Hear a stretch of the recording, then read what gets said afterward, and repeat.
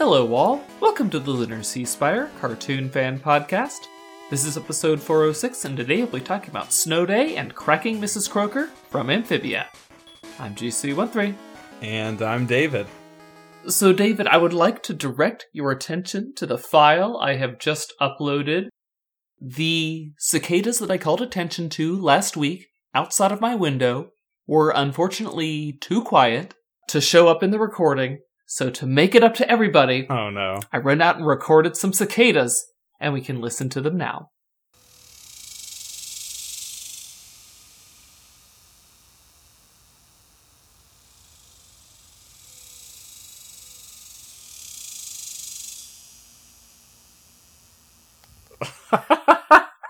Wow, what a beautiful start for not having any relationship to this episode, but a generally nice. It fits the title card. I wish we had a title card on the podcast so we could have the same title card opening as Amphibia. Hey, we got a frog that we didn't even promise. I had to make good on the cicadas. I like that my wildlife noises inspired you. We need more. I mean, Amphibia actually just kind of does that, doesn't it? It's a very inspirational series. So let's start with the first episode today. Go a little. Oh, okay. go a little rogue here.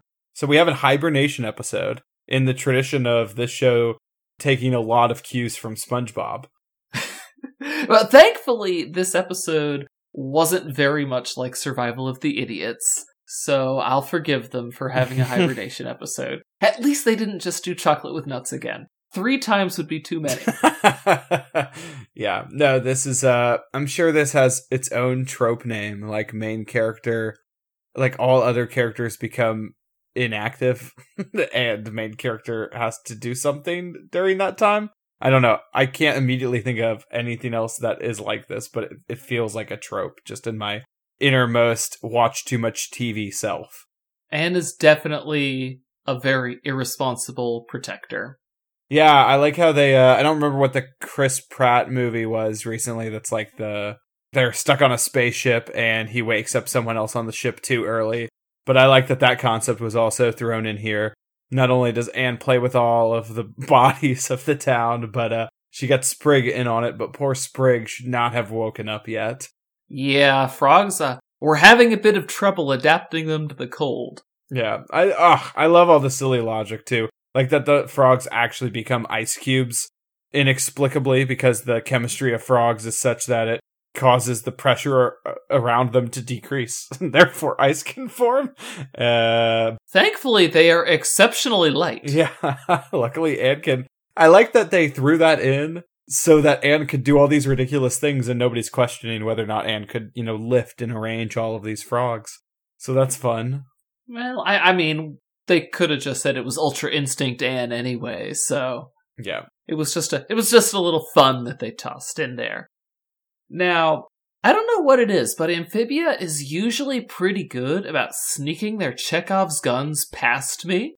Ooh, but the omelets took your notice this time? No, the omelets I did not notice at all, but in my defense, like when she leaves the place, for one, they make a point of hurrying her up before she's done, divvying up her omelet.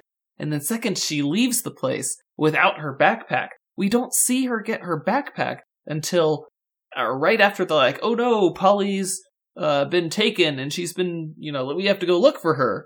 And then she has her backpack. Yeah, I mean, also, how did Anne get back her phone after she dropped it in the lake? I recently rewatched that episode and, she never does on screen. Objects, again, Anne always has a tennis racket on her, so she has hammer space. I mean, it is her signature weapon, so. Yeah, it's just, she seems to carry lots of things on her that she inexplicably shouldn't be able to. And also the omelet that, for one, she's divvying out individual ingredients of the omelet to the little weasel thing. Well, big weasel thing. But when she slides it over, it's an entire omelet, unbroken, and then also it is steaming. So maybe she made a fresh omelet for herself before going to look for Polly. I'll give this episode some credit, though. There is some consistency going on here. Sprig mimics a realistic siren noise. And that was amazing, actually. this is something Sprig, like, this is a consistent trait in the future. So look out for Sprig's remarkable vocal abilities in the future. All right, I will have my ears peeled for that. But I mean, it'll be like the focus of an episode in the future, or at least a prominent solution. Oh, well, bet with a talent like that. Yeah, man, I was expecting something much more dark and sinister about their always losing somebody. Okay, that's it's a big claim that the town makes, right? Like, every single year someone dies, and it's at the hands of this, it's not an ambiguous shadow that we never meet. I mean, we see it as a real horrible ferret creature that has apparently had its mouth covered in the blood of frogs. Just not any frogs we've gotten to know and love because Anne, showed up past the last winter. So that's terrible. That's truly dark. And it's not permanently solved either. Like, if Anne ever leaves this world permanently, what's happening to the town of Amphibia? They need a human watcher. Well, hopefully they will leave an offering of omelets to the creature, and it will take that and leave them alone. I'm kind of concerned. They actually didn't end the episode with that, though. Like, oh, Anne teaches the townspeople how to deal with this thing in the future. It is very temporarily solved. I am concerned. We can only hope that they went through that education off screen. Omelets are a very important thing to have in your repertoire anyway. I love what foods do exist in this world that are close to the human world. Like, they do have eggs and vegetables, so Anne can at least enjoy this one thing. It's very nice. This, has she eaten meals without bugs at this point in the season? Did she already try making pizza? Was that? Oh, that was early. Yeah. So that didn't have insects in it. But with I expected there to be some sinister, some intelligent force behind this. Like, we're going to cause the temperature to drop, and then we're going to grab a frog. It was only when Toadstool was worried that I'm like, okay, so we can scratch the toads off of the suspects list. Huh. I mean, who would have figured it would be one of the many, many monsters lurking in the forest? Yeah, who would have guessed? Well, their world's full of them. They apparently experience a pretty consistent climate, except for this, one dip. Which is this winter? I mean, Anne has to wait for the past to thaw out, right around. So it makes sense that we're going through winter, but I'm pretty used to cartoons not being that consistent with seasons. Steven Universe always threw in a winter episode or two, but it never felt quite aligned on the correct passage of time aligning with the correct number of seasonal episodes. And we tried to force Steven into a calendar, and it just doesn't really work. Well, because we got spoiled by Avatar. I mean, these shows, like Avatar, take place in a specific time frame of a year or months, and Amphibia will reference Anne will say, I've been here 3 weeks, or it's been a whole month, or they'll keep referencing months. So they have a specific timeline in mind, but it makes sense that the town doesn't reflect the passage of time all that much because of maybe where they are located in their weird globe. Also, I don't know if Amphibia is the entire planet. Is it just the continent? Are there other continents? It's got a kind of Game of Thrones problem where it's not problem, but it's turtles all the lore. way down, David. Yeah, I don't I have no idea what the scope of their continent is. Yeah, I don't know. I think Anne did pretty well until Sprig busted out the phone. Yeah, she almost got away with it too if it wasn't for that meddling pink frog. Meddling kid. Now, Sprig being a meddling kid is a good one to segue into Sadie's episode. The one in which Sprig tries to please everyone, but can please no one. Cracking Mrs. Crooker, that's the title, yes.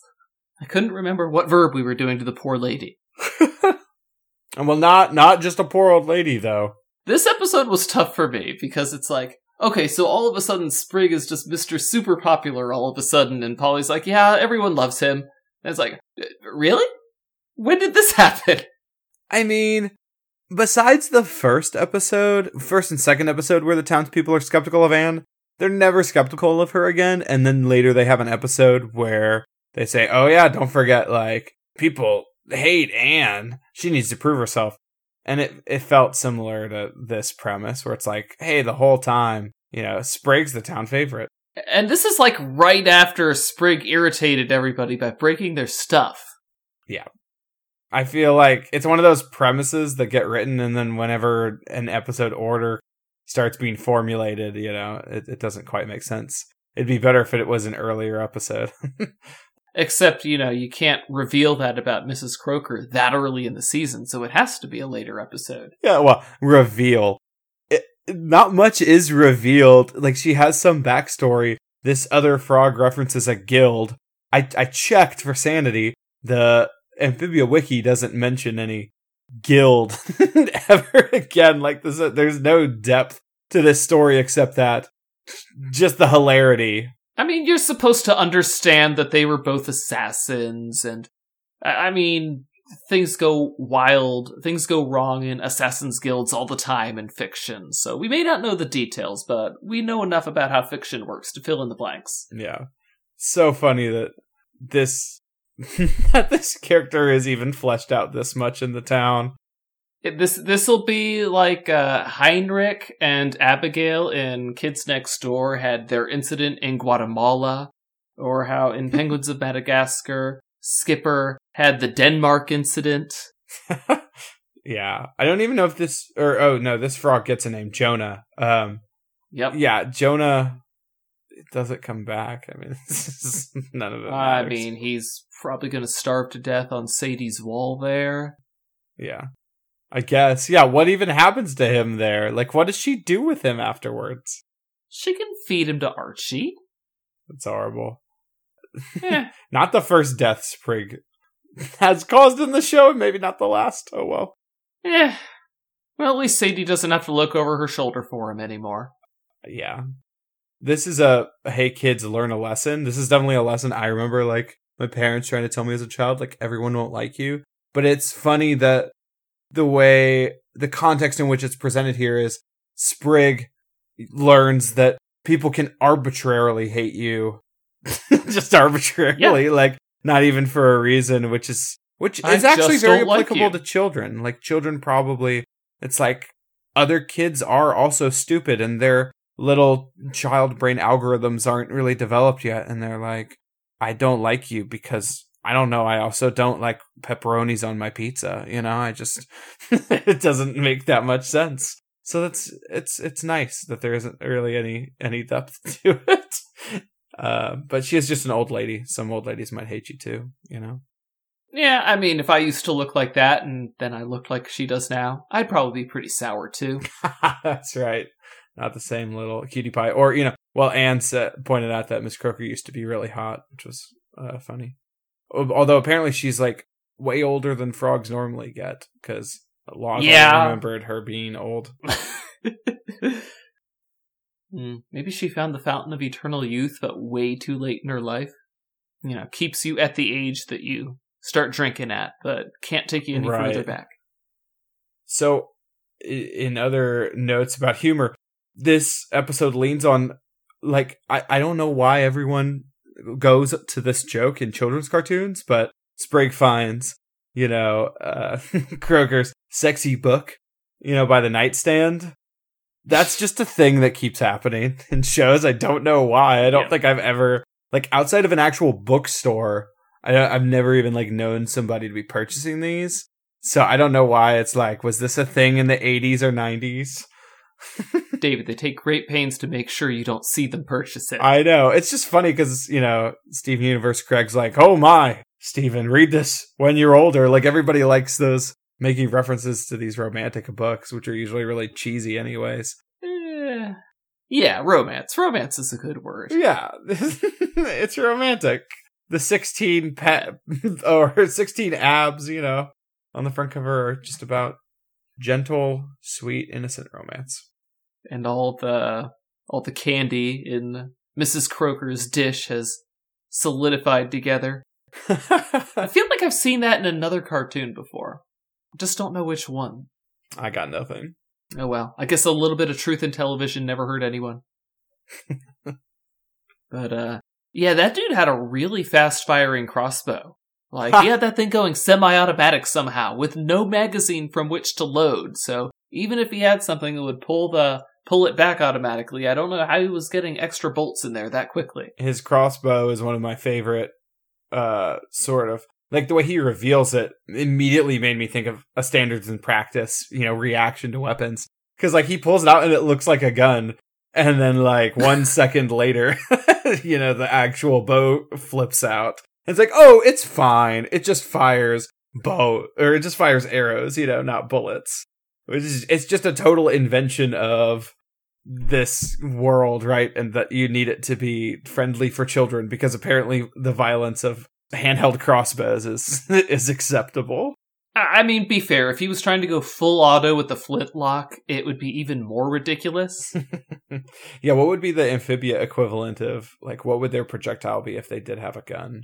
I don't know. But crossbow seems to be a really effective technology in this world. We will see more crossbow and crossbow grapples in the future. Ooh, okay. But yeah, Sadie has moves. She took care of him. She did the Jedi thing, blocking the projectiles out of their flight path. She still got it after all these years. I wouldn't even be surprised if that was the same spider. It was just an incredibly long-lived species. Yeah, that makes sense. Although it could be like a cat, you get one every 15 years. They could look the same. Yeah. I mean, like I said, I'm not saying it is. I'm just saying if they revealed that, I would not be surprised. She seems to be full of them, you see. It is nice, or not nice. It's, I just thought, they didn't go for the trope of, like, old cat lady where you arrive and she actually has, like, 20, spiders crawling around her house, and her house is super creepy and covered in webs and stuff. But she has a very bland sort of house. Just a lot of pictures. Yeah. And I like how Polly and Anne are like, yeah, we're just going to stay here and look at more pictures of her. We're not going to leave because this is creepy. We're going to, something he did find the pictures. It would be rude of us not to look at them. Yeah, Anne's the only one who's even pausing to think about, ethical decisions, though. Oh, yeah, Polly does not think about others. Did you see how her eyes lit up when the old people were trying to kill each other? Yeah, well, also her mission in life is to be hated. She's like, yes, violence right in front of my eyes. Yeah. So yeah, Polly got everything she wanted and more out of that episode. And thank goodness they gave Sprig something else to think about after that, because if it hadn't been for that whole she likes me, he totally would have blabbed. But Sprig only has room in his brain for one factoid at a time. And the factoid he left that house with was, Sadie Croker likes me now. So, nobody's gonna die. Yeah, good for him. See? Having a really short attention span is really helpful sometimes.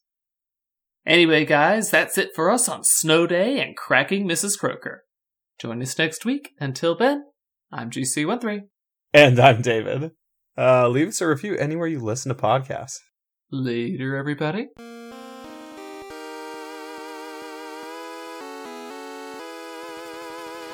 Our opening and closing music is by Mark Soto.